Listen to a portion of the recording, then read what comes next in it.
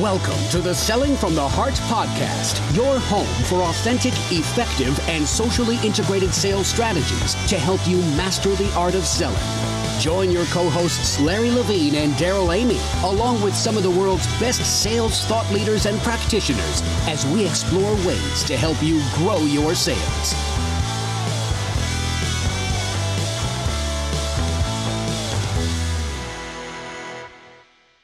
Hello and welcome back to the Selling from the Heart podcast. Your co-host, Daryl Amy, here today with Larry Levine. What's going on, Larry?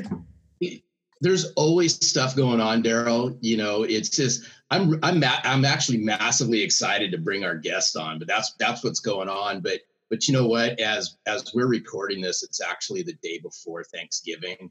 So I just wanted to give thanks to you and to everybody out there who's listening to Selling from the Heart over the past year. It's been what a ride it's been bringing Selling from the Heart to the forefront. Yeah, back at you, Larry. I feel exactly the same way. And I'm also just thankful for the growing community of sales professionals out there that are raising their hand and saying, yes, I am, I buy into this. I buy into authenticity. I've been doing it for years. And there's this community of people forming around Selling from the Heart. And I just want to say a thank you to every one of you that we've gotten to meet over this last year, that we've gotten to interact with on email or social media. We absolutely love it. And thank you for spreading the word. It is incredibly, it's an exciting time right now, Larry. And I love it. And this time of year is a fantastic time just to pause and say thank you to our friends, our family, our clients, our vendors. This is a great time to say thank you. And, we're huge fans around here of our friends at Send Out Cards. And I can't think of a better way during the holiday season, which is now upon us, to reach out in a personal way and just, express gratitude and good wishes to someone else. And I challenge you to give it a try. You can do that for free if you want right now at cards.sellingfromtheheart.net. Larry, we have this is going to be an incredible conversation today, because we have brought to the table a coach, and not just a coach. We brought to the table a coach that hasn't just achieved sales quotas. This guy has won a gold medal in the Olympics for our country. So Larry, I know he is going to bring some incredible insight and challenges to us today. So why don't you introduce our good friend, Joe, and let's dive in.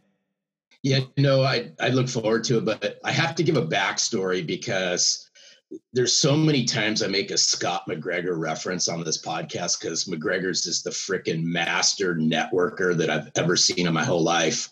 And I had met Joe Jacobi actually because Joe was on the Standing O, the first version of Standing O that came out with me, though we didn't have a chance to connect face to face because he couldn't make it to New York for the launch in the first Standing O. We connected online and we started commenting on each other's posts, and one thing led to another. And I said, finally, I waved my hand and said, it's time for us to at least start, instead of online conversation, we got to start having, at least with technology, Zoom level conversations. And Joe Jacobi's, he's a massively cool dude. I think everyone's just going to love the message that Joe has. Plus he's a 1992 gold medalist for the United States in canoeing. So he's got some great canoeing stories, even though we may bring up canoeing, but without further ado, Joe Jacobi, welcome to Selling from the Heart. Hey, Larry and Daryl, it's so wonderful to be here. And I'm excited to tell everyone I'm also a listener of the podcast. I've been listening for a while now. Yeah, this is great. I'm so honored to be talking to both of you at the same time. Thank you for having me today. Oh man, we're so excited that you're here, and I'm really, really looking forward to our conversation. And Larry, I'd rather talk about canoeing, but we're going to talk about becoming better. Hey, you guys, no geeking out on us now, because I know you'll put on this geek conversation. No, I mean, two of my favorite topics are canoeing and selling. So this is so exciting. But as we get started, Joe, you're part of our listening community. The question that everyone on the podcast gets. I'm really looking forward to hearing your take on what does it mean to you to sell from the heart? So, I've been listening to people answer this wonderfully for several months now. with your permission, I'm just going to remove the word selling a little bit and just let's talk about from the heart, because I think that's the deal. I mean, I think we can really put anything in front of this because I think that's what we're after here. And from the heart to me means coming from a place of vulnerability, coming from a place of authenticity, coming from a place that I might be wrong, but I am working from a place of what I believe in my values and putting other people's needs and service ahead of my own. So we can put the word writing, coaching, running, canoeing. That's the whole thing. I think that this is what this being a part of this conversation has done for me, is just to focus on the in the heart part, because it is applicable to so many parts of our life, not just selling. I mean, selling is a very functional and necessary part of what we're talking about here. But it's interesting when you actually remove the word selling and just saying, well, what are we doing to like make sure our hearts work in a better way? Oh man, Daryl, this is music to my ears, because I'm going to give a special shout out to Christian Grasso on this one, because Christian Grasso, he just about, I mean, though you said it in a different manner, he went the same angle on this. And this is what I really encourage people to think about is, you're right, Joe, let's take the word selling out of this, because we hear the words authenticity and being real and being genuine and all that. And it's gotten, in our opinion, and selling from the heart's gotten watered down. But when you take all this out, you got to look inside of who you are. And, and it's like, to give Chris some, kudos. If you got a broken heart, you're going to deliver a broken message, right? And we got to make sure that our heart's in that right place. And that's why, I appreciate what you just said. I mean, I think one of my favorite quotes is, I go something along the lines of, the longest path we'll ever walk is the path between our head and our heart. And I think what I take from that is that when we talk about doing anything from the heart's a muscle, and we can't operate unless we exercise a muscle. We have to actually stress that muscle. If we don't, it atrophies. And so we have to be looking for ways to actually use it in very real and sincere ways in our life, not just in selling, but what does that practice look like? And I think remembering that it's there, and remembering that one of the forces that's countering our ability to use our heart more is our head. They don't always have the best agreement with each other. And I think being mindful of that, and then thinking of ways how we take care of ourselves so we're in a better position to do that, I think adds tremendous value and quality, not just to selling, but just your whole disposition and outlook and perspective on life. Oh, this is so good. And this is why I'm so thankful that we've got a coach on the call today to begin to answer that question. Like, how, when it comes to my physical heart, I know what to do, right? I know I go to the gym, I get on the treadmill, I do the eat right, do those things. How, when it comes to whether we're in sales or whatever professional, whatever job we have, whatever role we're playing, whatever our calling is, how do we exercise? How do we condition? How do we nurture the heart, right? That part of us that is, I believe, like the core of any human being is our heart. How do we nurture that? And I thought it was really interesting when you were talking about the coaching that you do with executives, that you said that you're not so much interested in what they do from 8 to 5. You're interested in what happens the rest of the time. Unpack that for me for a minute, because I thought that was fascinating.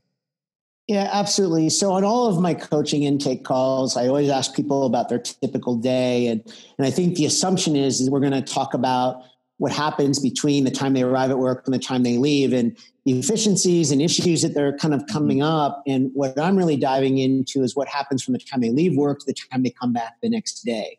And I think once we really start talking about that, I mean, I'm kind of sending a signal to them that I'm interested in talking at a heart level pretty quickly.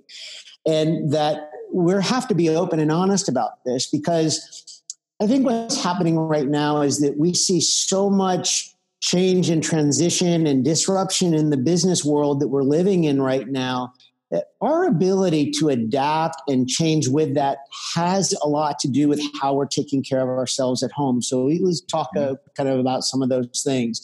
I do like to just hear what people's routines are. What I'm always looking for is like, where are you, Daryl?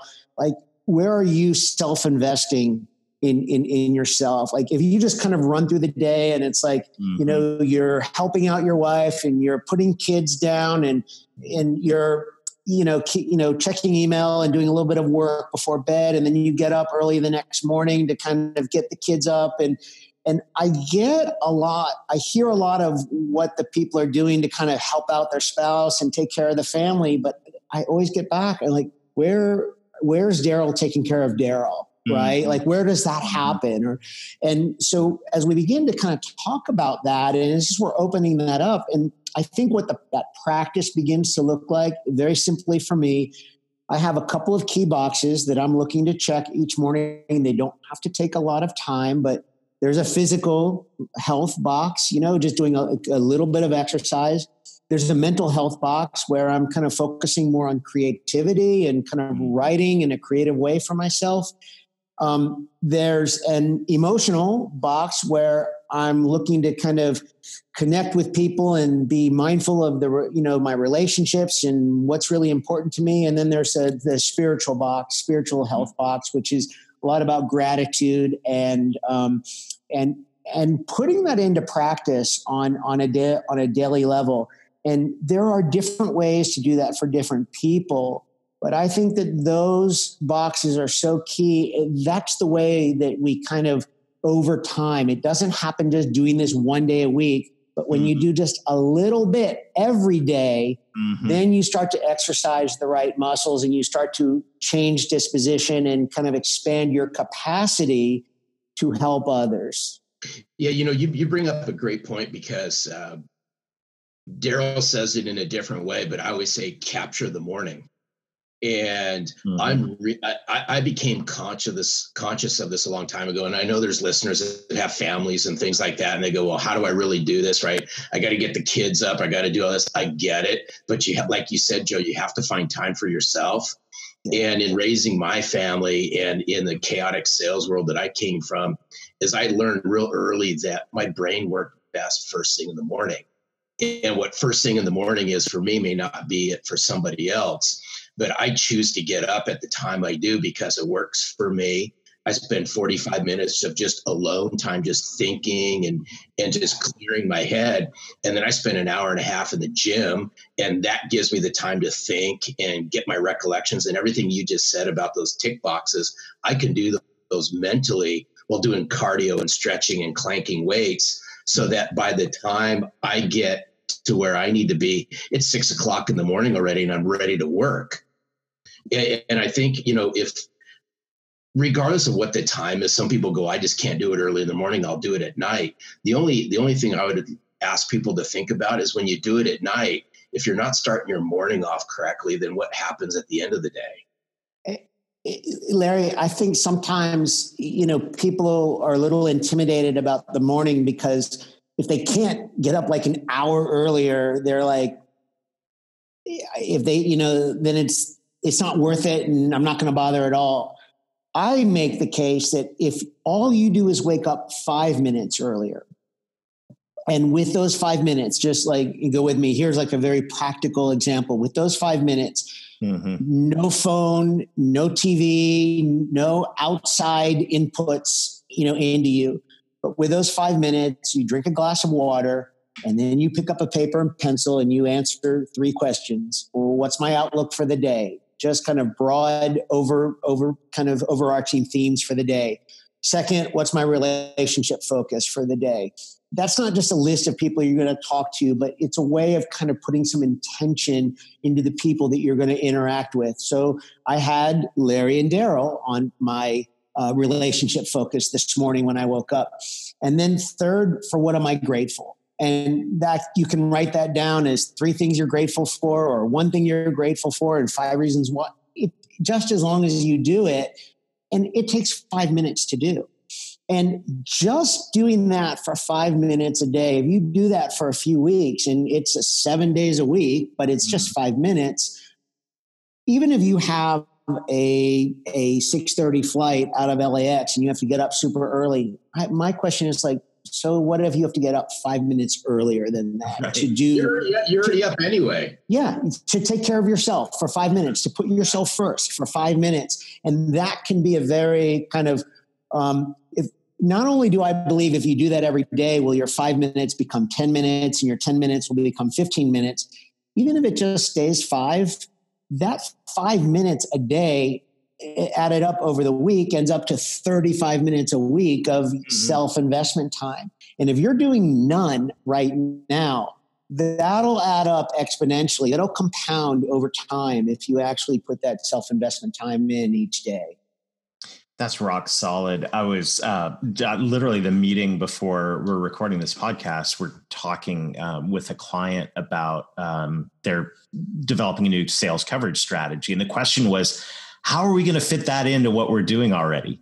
And I think that is, like this question that we all have is we look at these capacity building activities, right? And go, how are we going to fit that in? Well, or we look at activity in life. I think the way you fit things in is by growing your capacity, right? If I can grow my capacity by investing in my physical, mental, emotional, and spiritual health, then I've got more room, more energy, more focus to actually be able to get things done. And I think, we're here at the end of a year. And I know, as we were talking about in last week's podcast, that so many of us, our listeners, we're all looking forward into next year. We're making plans. I know that if you're in the sales profession, you probably want to make more money next year than you did this year. It's just the way it works. How are you going to do that? I think part of it, and maybe the most important thing we could focus on is, how can I grow my capacity? How can I grow my capacity as a human being, physically, emotionally, spiritually, and mentally, to be able to add more value to the world and add more value to the relationships in my life? Daryl, you just said something though that kind of sparked an idea that, yes, with the client that you mentioned, and kind of like, how do we do one thing more? Yeah. And there is sort of a factor of taking care of yourself and giving yourself the capacity and energy. Mm-hmm. I've noticed something else begins to happen as you begin to move down this path and look at things. You also become better at cutting out the things that don't need to be there. Mm-hmm. Right? It's sort of like, we imagine art, we sort of imagine these goals and things we want to do, like a mural, and we keep adding the right things onto the mural, but we don't really talk about the other kind of art, sculpture, where you're kind of chipping away the stuff that doesn't need to be there to reveal what's really beautiful, right? And I think that as you get better at kind of expanding capacity, hey, I've got more energy. My point is, why stop there? Like, let's start looking at like the relationships that are maybe negative in your life that need to be kind of take a second look at, or the time that you're spending doing something that could be put more aligned with something that is truly important, more essential to what matters to you most at this stage. So I think it can be both things. Like, I think we can win a lot by kind of chipping away and getting rid of what doesn't need to be there too. Well, it's interesting because, you talk about capacity and full disclosure on this one, and Daryl already knows this, is I always have this bad habit, and I'll throw my hands up on this one saying I can't do something. Right, Daryl? Mm-hmm. I always and occasionally I'll just flip it and say, what would it be like if I could do something like this? And, Daryl and I push back on each other quite a bit on certain things. Mm-hmm. And it's amazing that the things that I've mentally told myself I can't do, when I finally remove that shield and say, what if I can do it? Right. And it goes back to one of my most favorite sayings, and it's in my book, is sales reps have hypnotized themselves into believing what they're not doing doesn't work. Well, I hold true to that, because sometimes I'll tell myself I just can't do it. And then I have to mentally say, I'm not even doing it yet. So how can I can't do it? Right. and that whole opening up to allow more capacity. Yeah, that's exactly what what we're trying to do. And I mean, it just, again, where is that, where's the starting point for people, and it's just going to be that, and listen, I learned so much from the different guests that come on this show. And there always seems to be something about how we are relating to another person, a client. And of course, this conversation's a little bit different because we're sort of at this time of the year, we're looking at ourselves. We are thinking more about the end of the year and our goals for the next year. And, to me, it just sort of starts, how are you going to take care of you better and do it in a way that, we're not looking for like a giant first step. We're actually just looking for something really, really small that can be repeated. Or even said another way, something that's kind of really coming up in a lot of my conversations with clients is how do we just lessen the resistance a little bit? For example, for exercising, let's just talk about exercising for people who struggle to just go out and exercise for a few minutes, going for a walk around the block. I actually am a runner now, and I run a lot of marathons and I enjoy it, but if I don't put my running clothes out on the chair next to the bed before I go to sleep the night before, the likelihood that I exercise just goes down so much. And it's incredible to me. I look at myself and think, are you serious? Like it needs to be that? And I'm telling myself, yes, I need to do that little step to lessen the resistance. So when I wake up, and I go into the bathroom, and before I go upstairs to do my journaling and to do my morning practice that I'm going to go running afterwards, I have to pass by my running clothes. And after that, I know I'm coming back down to put them on and go running. And that's how it works. How do I lessen resistance to the things that aren't working? And we can do that in eating better food. We can do that in exercise. We can do that in sleeping better. Improving the quality of our sleep. Larry, you mentioned that you're waking up quite early. As you know, waking up early doesn't work very well unless you get good at putting yourself down the night before. Yeah. I'm sure that your putting yourself down routine looks a lot better today than it probably did at an earlier part in your life if you're kind of doing really well on the waking up side.